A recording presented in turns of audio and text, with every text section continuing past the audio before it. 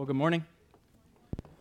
If you got your Bible, turn to Matthew chapter 28. We're going to be in verses 16 through 20 this morning, talking about the Great Commission, go and make disciples of all nations, baptizing them in the name of the Father, Son, and Holy Spirit, teaching them to observe everything I have commanded you. And remember, I am with you always, even to the end of the age. These are some of the... No, Siri. That's the first time that's happened. These are some of the most common words you will hear around the church. Go and make disciples. Go and make disciples. So last weekend, I had the opportunity to go to a little men's retreat in Peoria. I was locked in a church for 3 days. I got to listen to 15 talks on the Christian life, and I did all of this without a watch on my wrist and a phone in my pocket. One of the interesting things about this weekend was it was very humbling for me. It was very humbling to see men devoted to Jesus wrestling with the truth and how it applies to their way of life. But most of all, what was humbling to me is this realization that I was going through throughout the whole weekend that I am a very distracted individual. There's something funny about not having our phone on us or a watch to know what time it is that kind of gives us some unsettling feelings in our soul. And as I kind of went through the weekend and realized just how distracted I was and realized that I very much don't like to be out of control. I don't like to be able to not escape into things like social media and escape into things like the endless sports feed of Bleacher Report and escape into the news and these things. And I found as I wrestled with this distraction that I'm constantly plagued with, that my attention is easily captured by entertaining thoughts of leisure. My affections are captured by ideas of escaping the responsibilities that I'm called to in my everyday life. When I feel the weight and the stresses of this life, I'm prone to escape and give my affections to other things that are not gospel-focused. I'm easily ensnared by the lures and the temptations of sin in my life all the time. And one of the interesting things, especially as it relates to our sin, is we constantly tell ourselves and try to convince ourselves to just have one more taste of what we know will swallow us whole. Our priorities are mixed up, and they're always riding the tension of being completely devoted to the kingdom of self or the kingdom of God. If we're honest with ourselves, if we look at our priorities, if we look at our lives, if we look at our affections, if we look at the things that take our attention, if we look at the things we enjoy, we will find that they often don't line up with God's priorities, what God's affections are, what God's attention is toward. If you've been around church long enough, you've heard the phrase, make disciples. If you haven't heard this, and this is like the first time you're hearing make disciples, welcome. I'm glad you're here. I'm thankful that this is something you get to hear this morning. Making disciples means simply orienting our lives around being a follower of Jesus that helps others follow Jesus. It's the great call that Christ has placed upon his church to spread the kingdom throughout the earth. It's our mission, our task, our calling, and our purpose in the world. The reality for many of us today is this: God has given us a mission, and we have become distracted people who fill our time with things that do not accomplish this mission. As God's people, he has called us to use our time, effort, resources, and lives to the expansion of his kingdom on earth as it is in heaven. But if we look at our lives and how we spend our resources and how we spend our time, we will discover that the call to make disciples does not shape us maybe in the way we thought it did. It can be easy for us to fall into temptations to measure success in the local church by numerical growth, by looking around on a Sunday morning and seeing how many chairs are full or empty, or by looking at a statement of financials of the church to see where we're at, or to look at the success of a building campaign, or the opportunity to grow and expand the use and the kingdom use of our property. We could fall into these temptations to see success in these superficial ways that are actually rooted in our cultural understanding of success and not Scripture. You see, God's way of measuring success is not through numbers, it's not through analytics, it's not through statistics, it's through stories. And God measures this success through stories, and we as a local church try to do this. We try to measure the success of our local body and what we're doing and what God is doing here, which is most important, through seeing how God, by His grace, is impacting stories. That's why when you look in your program every week, you don't necessarily see a statement of financials. You see evidence of how God's grace is at work in the stories of people here in this community. And yes, financials are important. Numbers and numerical growth are important. Building campaigns are important. All of these things point to and tell a story, but they're not the point. We tend to emphasize this point when we think about success. And if I'm honest with myself, I'm tempted to think of these things as success as well.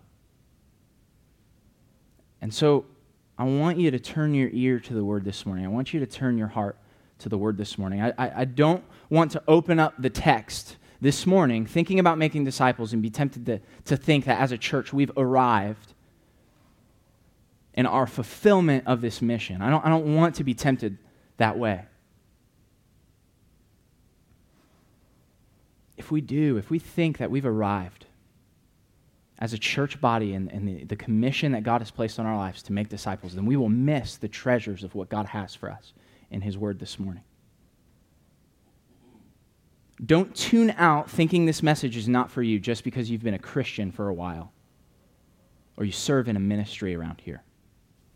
This is for all of us. Let's lean in together this morning to the great call to make disciples. And let's confess this reality together, that each of us has a long way to grow when it comes to our participation in the expansion of God's kingdom on this earth. And so let's go to the Word with a longing for God to impact our hearts, to further devote our lives to this call, and center our lives around the Great Commission. Let's read Matthew 28, verse 16 through 20 together. The 11 disciples traveled to Galilee, to the mountain where Jesus had directed them. When they saw Him, they worshipped, but some doubted. Jesus came near and said to them, "All authority has been given to me in heaven and on earth. Go therefore and make disciples of all nations, baptizing them in the name of the Father and of the Son and of the Holy Spirit, teaching them to observe everything I have commanded you. And remember, I am with you always, even to the end of the age." The resurrected Jesus commanded the disciples to go to Galilee. Now, it's really difficult when you look at the Gospels to kind of try to put in chronological order the events that happened between Jesus' resurrection and His ascension into heaven. But what we do know is that sometime within the 40-day period that the resurrected Jesus walked the earth, the disciples started in Jerusalem, went back to Galilee for a time, and then went back toward Jerusalem and to a town kind of near Jerusalem called Bethany. And Bethany is actually the area that Jesus was when He ascended into heaven. And He commanded the disciples to stay in Jerusalem, and we'll pick up in the book of Acts here in a few weeks and talk about that. But one of the interesting things is while the disciples were in Galilee for this unknown time, Jesus appeared to them twice that we see in Scripture. The two times, the first one was at the Sea of Galilee when Jesus restored Peter. We talked about that last week. Pastor Dave walked us through that passage together. And then the telling of the Great Commission at some mountain in Galilee. And so Jesus directed the disciples to go. Here they go. They obey. And they see Him. And something interesting that we see here is there's a distinction that Matthew specifically makes. He says that some worshiped and some doubted. And there's like debate and things whether this some doubted is referring to the 11 disciples or some other group of people here. But I don't think that's the point. What I think the point of that phrase is, some worshiped, some doubted, is it draws us into the text to remind us that even though they saw the resurrected Jesus, some of them were still hesitant. You see, some worshiped. Some expressed their complete devotion and reliance to Christ, while others hesitated to do so. Some saw Jesus as God incarnated in the flesh, resurrected Son of God, Messiah, Savior of the world, and some hesitated. And this shouldn't surprise us because a group of people that Jesus consistently rebuked for having little faith, even facing the resurrected Jesus, are still hesitant. And I think it's a reminder this morning for us as we wrestle with how we are called to make disciples, that the natural inclination of your heart and my heart is to hesitate and justify. And to say to ourselves that we're making disciples by reducing our disciple-making efforts to means that are more comfortable, more easy, more simple. And not realizing the radical nature of what God is calling us to in orienting our lives, centering our lives around making disciples. So Jesus moves near the 11 disciples and he says this. He says, "All authority has been given to me in heaven and on earth. Go therefore and make disciples of all nations, baptizing them in the name of the Father and of the Son and of the Holy Spirit." Jesus states that the Father has given him all authority in heaven and on earth. All of the ruling power of the universe, is held in the office of Messiah, Christ. Christ himself exercises this authority and ruling power. And one of the interesting things that Jesus is actually doing here is he's alluding back to a prophecy from Daniel chapter 7, verses 13 and 14 that says this: "I continued watching in the night visions, and suddenly one like a son of man, coming with the clouds of heaven, he approached the Ancient of Days and was escorted before him." That's God. Listen to this. "He was given dominion and glory and a kingdom, so that those of every people, nation, and language should serve him. His dominion is an everlasting dominion that will not pass away, and his kingdom is one that will not be destroyed." Jesus, in claiming his authority over the universe, sets the stage for his disciples with what he's about to tell them. Jesus, the whole point of the idea to make disciples is not the task, it's who told us to do it. You see, we are commanded to make disciples by the one who has all authority in heaven and on earth. We are commanded to make disciples by the King of Kings and Lord of Lords. And Scripture, over and over and over again, throughout the Bible, testifies to the magnitude of this authority that Jesus is commanding his disciples with. Jesus, right now, as we are talking, is seated at the right hand of God. I want you to think about that for a minute. He is seated at the right hand of God. He's sitting down. He is not concerned. He is not worried. He is not anxious. He is just fine. And he is seated at the right hand of God. He is exercising his ruling authority over the earth. You see, Jesus, because he has such authority, appoints leaders to power. Jesus, because of his authority, causes governments to prosper or crumble. Jesus, because of his ruling authority, has the authority to judge every single living person that has ever walked the earth. And Jesus, because of his ruling authority, knows intimately every single person who has ever walked the earth. King Jesus is his name, and he reigns completely over all things, upholding the entire universe by the word of his power.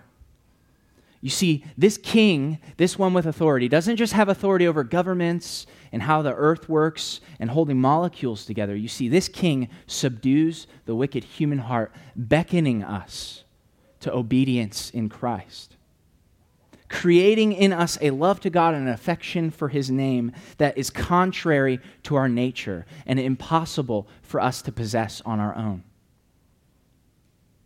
Jesus, in his ruling authority, cleanses us of the entirety of evil's grasp on our soul. He calls us to greater depths of trust and compels us, sends us, motivates us, enables us to walk out lives devoted to God, driven to reach people. This Christ, this one with authority, is one who demands worship. He doesn't request it. He demands worship. We could talk all day on the supremacy of Jesus' name, on the office that he holds as ruler But I hope that as we contemplate and we think about the authority of Jesus, that our attention would be drawn, not just to his authority, but what he commands us to do in all that authority, to make disciples. Go therefore and make disciples, he says, of all nations, baptizing them. The disciples would have heard this order from Jesus, and they would have reflected back on all the things that Jesus had done with them. You see, Jesus, back in the beginning of Matthew's gospel, said, come follow me, and I will make you fishers of men. I will send you out to fish for people. Come follow me. Come be my disciples. Come learn from me. Come learn my ways. Come walk in the way that I walk. Go the places I go and be with the people that I'm with. Jesus spent 3.5 years with these guys. And when they would have heard, go and make disciples, they would have looked back on these 3.5 years that they spent with Jesus, and they would have said to themselves, okay, whatever he did with us, we need to go do with others. They would have thought of the Sermon on the Mount. They would have thought of the miracles that Jesus did. They would have thought of the parables, the example of complete devotion to God that Jesus modeled for them every single second of his presence with them, a deep love and concern for the vulnerable, and a life of deeply devoted prayer. These memories would remind them of who Christ was and call them to pull close people to do the same thing, to pull people close to do the same thing with them. They would have heard this and known that Jesus was not just calling them to some sort of public ministry where they were disconnected from people and always in the front of the room and always talking at people. You see, Jesus was calling them to be intimately involved in the lives of people. The Great Commission is one of involvement and one that moves us toward lives, moves us toward stories, moves us toward people, not events, not buildings, not numbers. The Great Commission moves us toward people. And the disciples would have heard this, and they would have heard the call to be deeply involved. And Jesus characterizes this involvement. He doesn't say everything we need to do to be involved. That would be a long list of things that he would have never stopped talking. He characterizes his call for us to be involved in the lives of people by two things: baptizing and teaching. Baptizing and teaching. And so in baptism, we see this picture of being involved in the lives of people as it relates to their conversion, as it relates to their coming to faith. You see, baptism is this picture of a redeemed life, of a life that has been saved, of a life that has died to their old ways by the power of God and been resurrected to new life in Christ by the power of the Spirit. Baptism is not just something that characterizes what it means to make disciples in regards to being involved in conversion. It's a command for us as followers of Jesus to obey. If you're in here and you claim to follow Jesus and you have not been baptized, you stand in disobedience to Christ's command to be baptized. Jesus himself was baptized. And so we must obey the King who has all authority and publicly proclaim our faith, publicly proclaim the goodness of what God has done in us. And so if you've not been baptized and you're a follower of Jesus in here, talk to an elder. I urge you, talk with an elder and talk about what this could look like for you. So baptism is a picture of the converting work of God, causing us to die to our old life of sin and be reborn by the power of God's Spirit to new life in Christ. It's a physical depiction of the inward cleansing of Christ's blood on our soul. God washes away our rebellion and implants on us the righteousness of Christ so that when he looks at us, he does not see our sinful corruption. He sees the perfect righteousness and obedience of the King of Kings and the Lord of Lords. This is the good news of the gospel. It is a call in baptism. It is a call. As we are called to move near people and be involved in people's lives in baptism, we are called to move near people's lives in conversion. Our involvement in conversion reaches from our neighborhoods, our local context, to the nations. The first thing he says to the disciples, go and make disciples of all nations. All nations. As followers of Jesus, we should be a people who long for others to experience the incredible love of God that has been showered on us who believe. There should be this longing and this urging for other people in our lives to know who Christ is. And this urge in us that God has given us, that is a God-given urge, is a call to be involved in the lives of people who do not know the Lord. If you're in Christ in here and all of your friends are Christians, You might want to reconsider making space for non-believers in your lives. We are not called to live in a holy huddle as followers of Jesus. We are called to go out. We are called to go out. Look, we know the truth. We know that there is an infinite, holy God who has made a way to cleanse the world of unrighteousness without removing entirely the most unrighteous aspect of the world, us. You see, God has made a way to eradicate evil and restore humanity. If we know this truth, if we genuinely know this truth, then we should be compelled to share it with people. We should be compelled to go and tell and talk about it. And this idea and desire to be involved in the lives of people as they come to faith should be something that characterizes every single thing we do. It characterizes how we work. It characterizes how we're at school, how we have conversations with people. You see, because even as we talk to people, we have on our mind the kingdom of heaven and not the kingdom of this world. If we believe this, shouldn't there be this deep love and desire for others to experience the depth of the grace that we've received? If we genuinely care for one another and for others, shouldn't our concern extend to those who do not know Christ? How open are you to be used by God to share the good news of people, or share the good news of God with people you work with? Are you more fearful of the consequences you could receive from men through rejection than the eternal consequences that await every soul who has not been redeemed? Look, these are difficult questions we have to wrestle with if we're in Christ. We must wrestle with these questions because the reality is we can't be silent on this. We can't. When I was in high school, I kind of moved around a ton, right? So I went to 3 high schools in 3 years. I dropped out of high school after my junior year. Surprise. I don't have a high school degree. One of the amazing things regarding my story is just how God consistently worked in my life. From years ago, all the way leading up to my conversion. There's just many little things that God did. But one thing that surprised me was a few months after I came to faith, we live in a world where we can just kind of advertise everything on social media. And so, I was putting my faith on social media. And to be honest, sometimes I look like a jerk. So be careful how you do that. I got in many difficult conversations and even, internet arguments with people regarding my newfound faith in Christ. But one of the more encouraging and troubling things that happened to me as I was interacting with people from North Carolina that I went to school with down there, and Metamora that I went to school with there, and Washington, because I spent 42 days out of a 180-day school year going there. I missed a lot of school. Anyway, one of the more encouraging and troubling things were all these people that I interacted with through these 3 years of high school reaching out to me. And they were expressing their joy that this guy who they knew to abuse narcotics came to faith. This joy that somebody they knew who was a very, very big troublemaker began to experience the grace and mercy of God. And this was encouraging to me. I was excited. But what was troubling to me is this.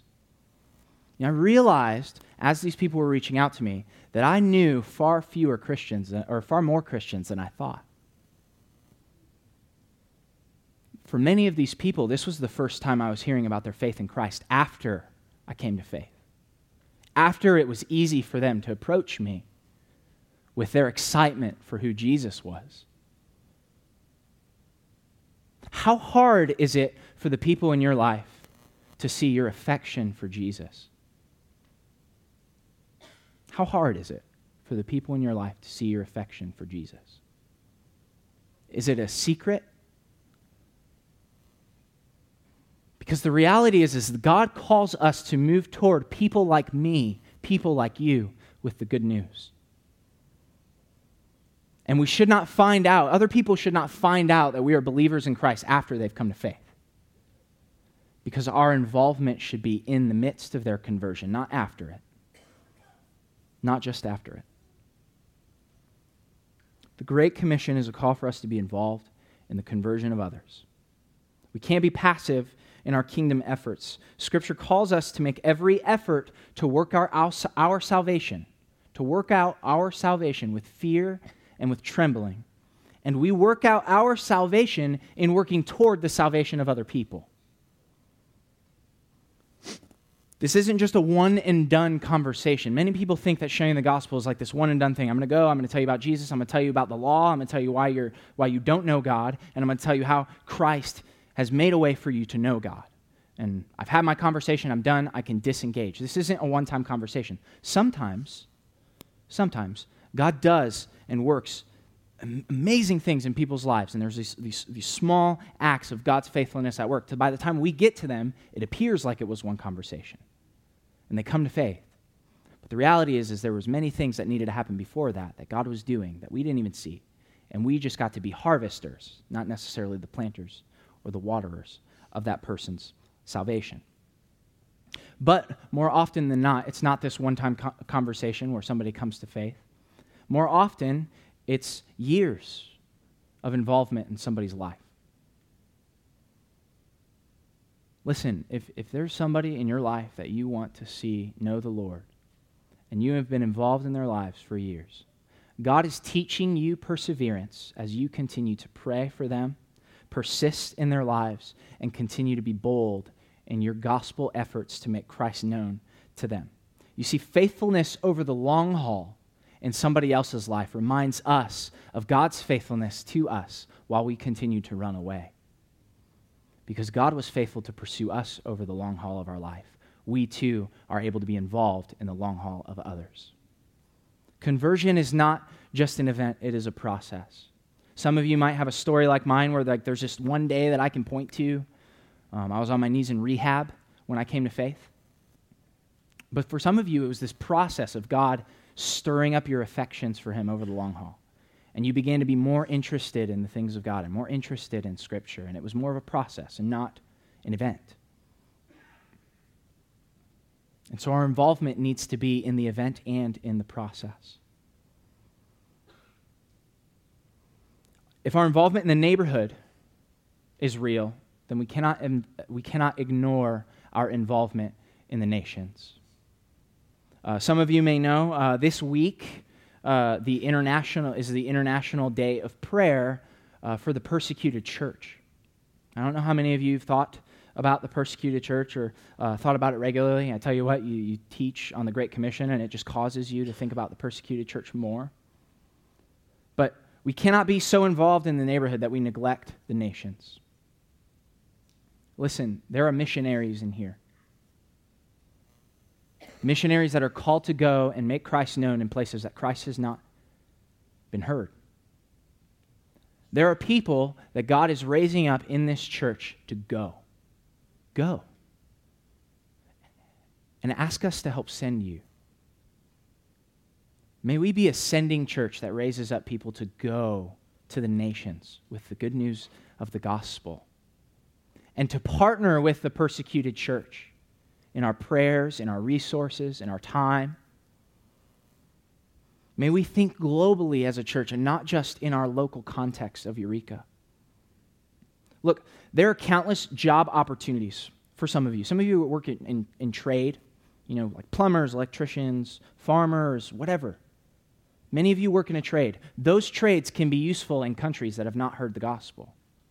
And here's an amazing thing. There are many job opportunities for people in countries around the world to do the same thing you're doing here, there. And here's the amazing thing about this. You get to be in a place where the gospel might have not been heard. You get to work and raise your family and take care and provide, and you don't need to be a missionary who needs to raise support. Like, hey, it's a pretty sweet deal. And so let's not just think of missionaries as somebody that needs to quit their job and go, but maybe somebody who needs to take their job and go.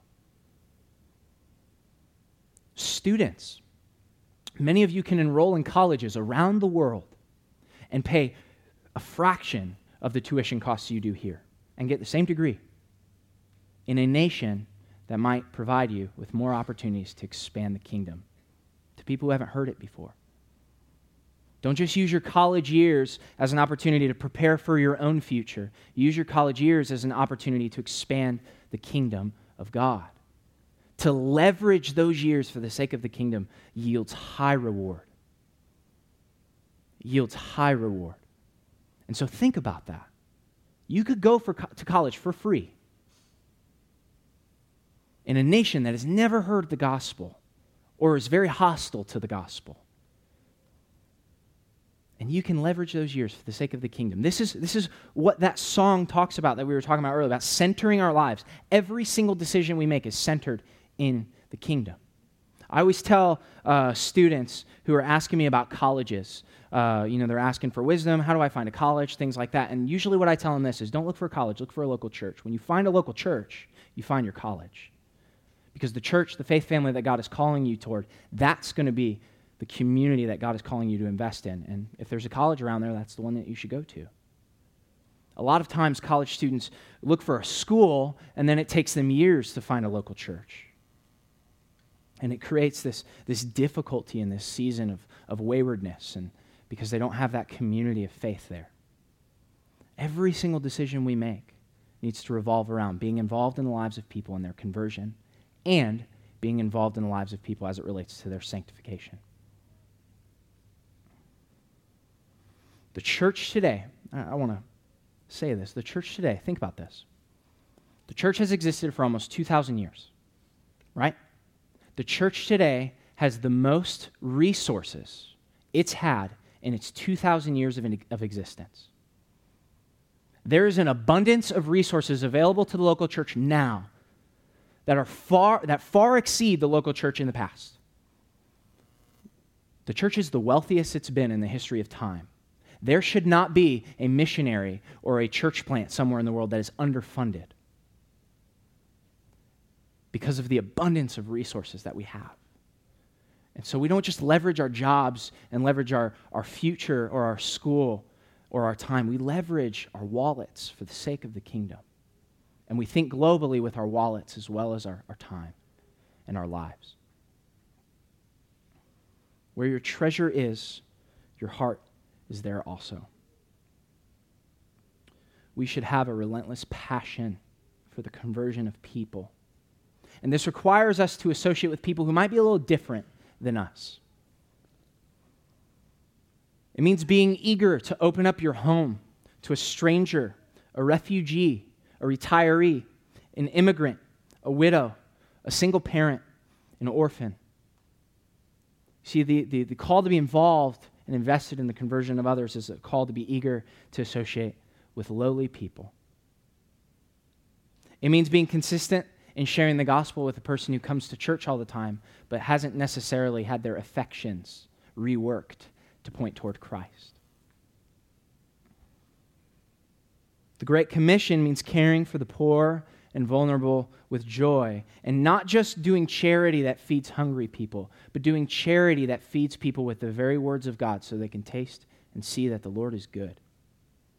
It means caring with compassion and resolving in your heart to no longer ignore those whom God is calling you to move near in your life. You see, the Great Commission is all about leveraging our time, energy, resources, and lives for the sake of expanding the kingdom on earth as it is in heaven. It means being eager to see the enemies of God brought near and made sons and daughters. It means being eager to move near people to see them come to faith so that we can no longer just call them friends, but we can call them family in the body of Christ. The Great Commission doesn't stop when somebody comes to Christ. It intensifies. The responsibility heightens even more in verse 20 when Christ calls us not to just be involved in the conversion of people, but to be involved in their sanctification. Verse 20 says, teaching them to observe everything I've commanded you, and remember, I'm with you always, even to the end of the age. Baptism comes with this picture of conversion, but teaching people to observe the commands of Christ, that's this lifelong process, this lifelong involvement in the lives of the people that we know who are in Christ. We are called by God to persist in getting involved in other people's lives so we can see them become more and more like Jesus. Once someone comes to faith, they're sanctified. They're declared holy. That's what that means. They're set apart for God's holy use. They are cleansed of their unrighteousness, of the filth of their sin, and placed on them is the righteousness and goodness of Jesus. They're declared this. This is an event. But then after that that event is this process of being made more and more into the image and likeness of Christ, of God molding and shaping our hearts, of tearing down our affections for the world and building up our affections for the kingdom of God. And this process is something that God moves us to be involved in as believers in Christ. And notice how Jesus says to teach them to obey everything he has commanded, everything I have commanded. These are not teaching people our own ideas and thoughts, but they are getting ever more acquainted with the Word of God ourselves so that we can help others understand the commands of Jesus and help them walk out those commands. As we think about our involvement in the growth of others, just a few things come to mind. One of them is unity. We must be a people who persist in loving unity with our brothers and sisters in the faith. If we're going to be involved in one another's process of growth, we're going to be acquainted with each other's junk. Right? Amen?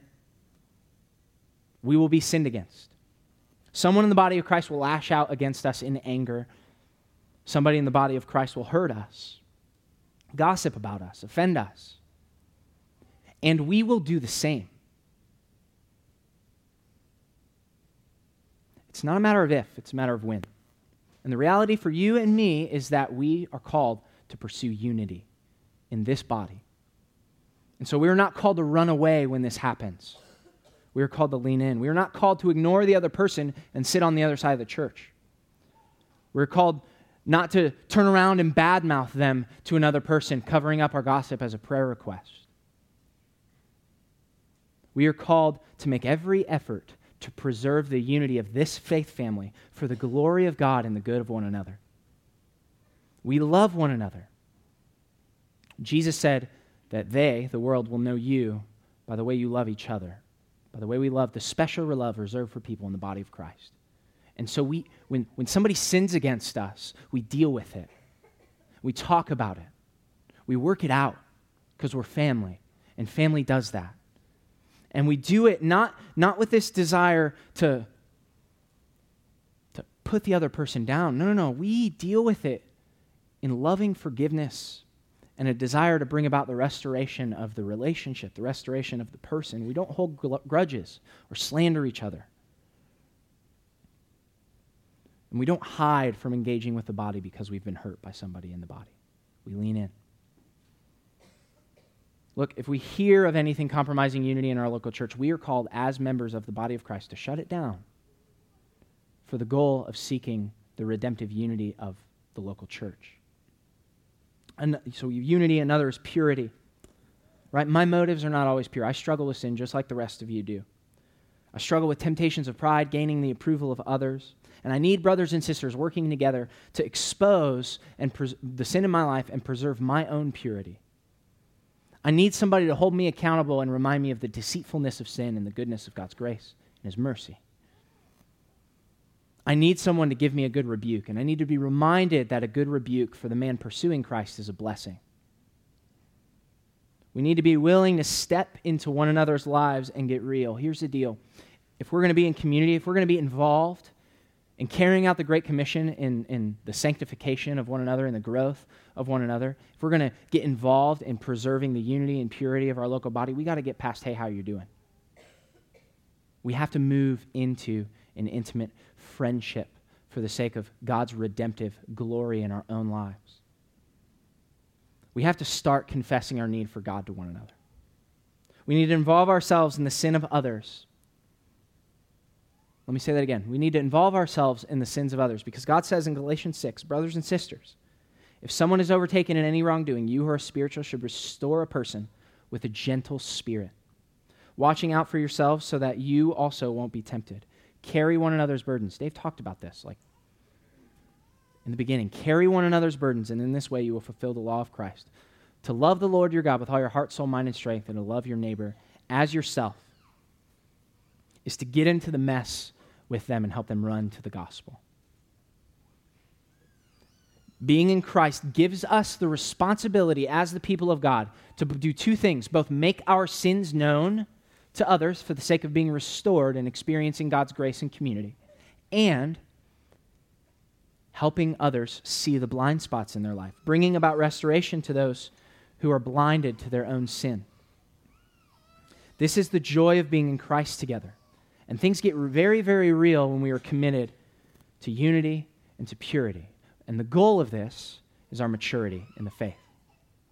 Maturity is the goal of sanctification. In the letter of Colossians, Paul speaks about his motives for preaching the gospel in this way. He says, we proclaim him, we proclaim Jesus, warning and teaching everyone in all wisdom, so that we may present everyone mature in Christ. We strive for relationships to mature in the faith and help others. This is a process that takes time, consistency, and patience with one another. And we bear with one another in this way. Crosspoint, how would the community of faith here be strengthened if we sought with all our heart, soul, mind, and strength to preserve the purity, the unity of this body and see this body reach maturity in the faith? If that was on our mind when we walked in these doors, what would that do to the body of Christ here? The closing words of Matthew's gospel account are beautiful. He says, and surely I will be with you, even to the end of the age. You see, Matthew structures his entire gospel for a reason. And one of the 5 or 6 reasons Matthew wrote his gospel was to reveal the Messiah as not just the Savior of the world, but Emmanuel, God with us. In the birth story in Matthew chapter 1, he opens up this theme by saying, an angel proclaiming to Mary, and you will call him Emmanuel, which means God with us. And he closes his gospel, reflecting back on that promise given to Mary when Jesus was born, showing that promise being brought to its fulfillment and Christ declaring, and surely I will be with you, even to the end of the age. Christ, the King of Kings and Lord of Lords, the one who has all reigning authority, is with us and in us. And so we can have confidence as we make disciples that we are doing it for the name of Christ, that we are set apart as Christ's possession and are able to do this work. This is an incredible call, one that would be very impossible for you and I to complete on our own. And here's the deal. We've been here for a long time today. I've gone over. But the reality is I could preach for hours on the Great Commission. I could. And I don't want to give you the burden of listening to me for hours talking about the Great Commission. But here's the reality. The weight of God's call on our lives is so vast. I want you to hear this. The weight of God's call to make disciples is so huge that we have joined the 2,000-year discipline of thinking out the implications of making disciples in our everyday way of life. People have been unpacking how to make disciples for 2,000 years. 2,000 years. This is such a grand call that after 2,000 years, we can still think of ways to creatively carry out this mission on earth. Our best efforts to fulfill the command of our King are impossible if we do not depend on the one who is with us. The reality is for you and I is that we can't do this. The call to be deeply and intimately connected to people in their conversion and in their sanctification is something we are incapable of doing. But Christ has promised that he is with us. And it is not in our own power and our own strength that we involve ourselves in the lives of people, it's in his. And one of the amazing things about this promise is the guarantee of success in the mission. You see, Christ doesn't give us a mission with a question mark at the end. You see, the gates of hell will not prevail against the progression of the church. The most notorious evil that you can conjure is powerless as it relates to the movement of God's kingdom progressing on earth. Because the one who has ruling authority over evil has commanded us to go and guaranteed success because he will be with us. And so in that relationship that you're with that person that you think is too far gone, the one with authority can overcome that evil, and he's called you to move near that person. That job that might seem like a hostile place for you to share the gospel cannot stop the progression and movement of the kingdom because Christ is with you. Because Christ is with you. I'm going to close with a quote from a book I'm reading. I love this. It says this, listen, whether you are expecting it or not, the baton of faith passed down from generation to generation has now been slapped into your hands. The worship team will come up. Whether you are expecting it or not, the baton of faith has been passed down from generation to generation to generation, and it's been slapped into your hands. Run. Run. and fix your eyes on the one who is with you. Fix your eyes on the King of Kings and the Lord of Lords, who gives you the ability to run one step at a time. Let's pray. Father, you reign over the heavens and the earth. You are God. You are incredible. You have empowered us to walk out this call. And so, God, as we respond in worship, as we respond, I pray that you would fill our minds with ways that you are calling us to grow in our ability to make disciples. God, we confess that we cannot do this on our own. We confess that our feeble efforts to make Christ known are empty if we are not depending on you to do so. And so, God, I pray that you would help us, that you would help us see opportunities in our lives, in our jobs, in our schools, in our community, to make Christ known, to involve ourselves in the conversion of people, that we would see the dead reborn, that we would see new lives resurrected out of death and new life breathed into them in Christ.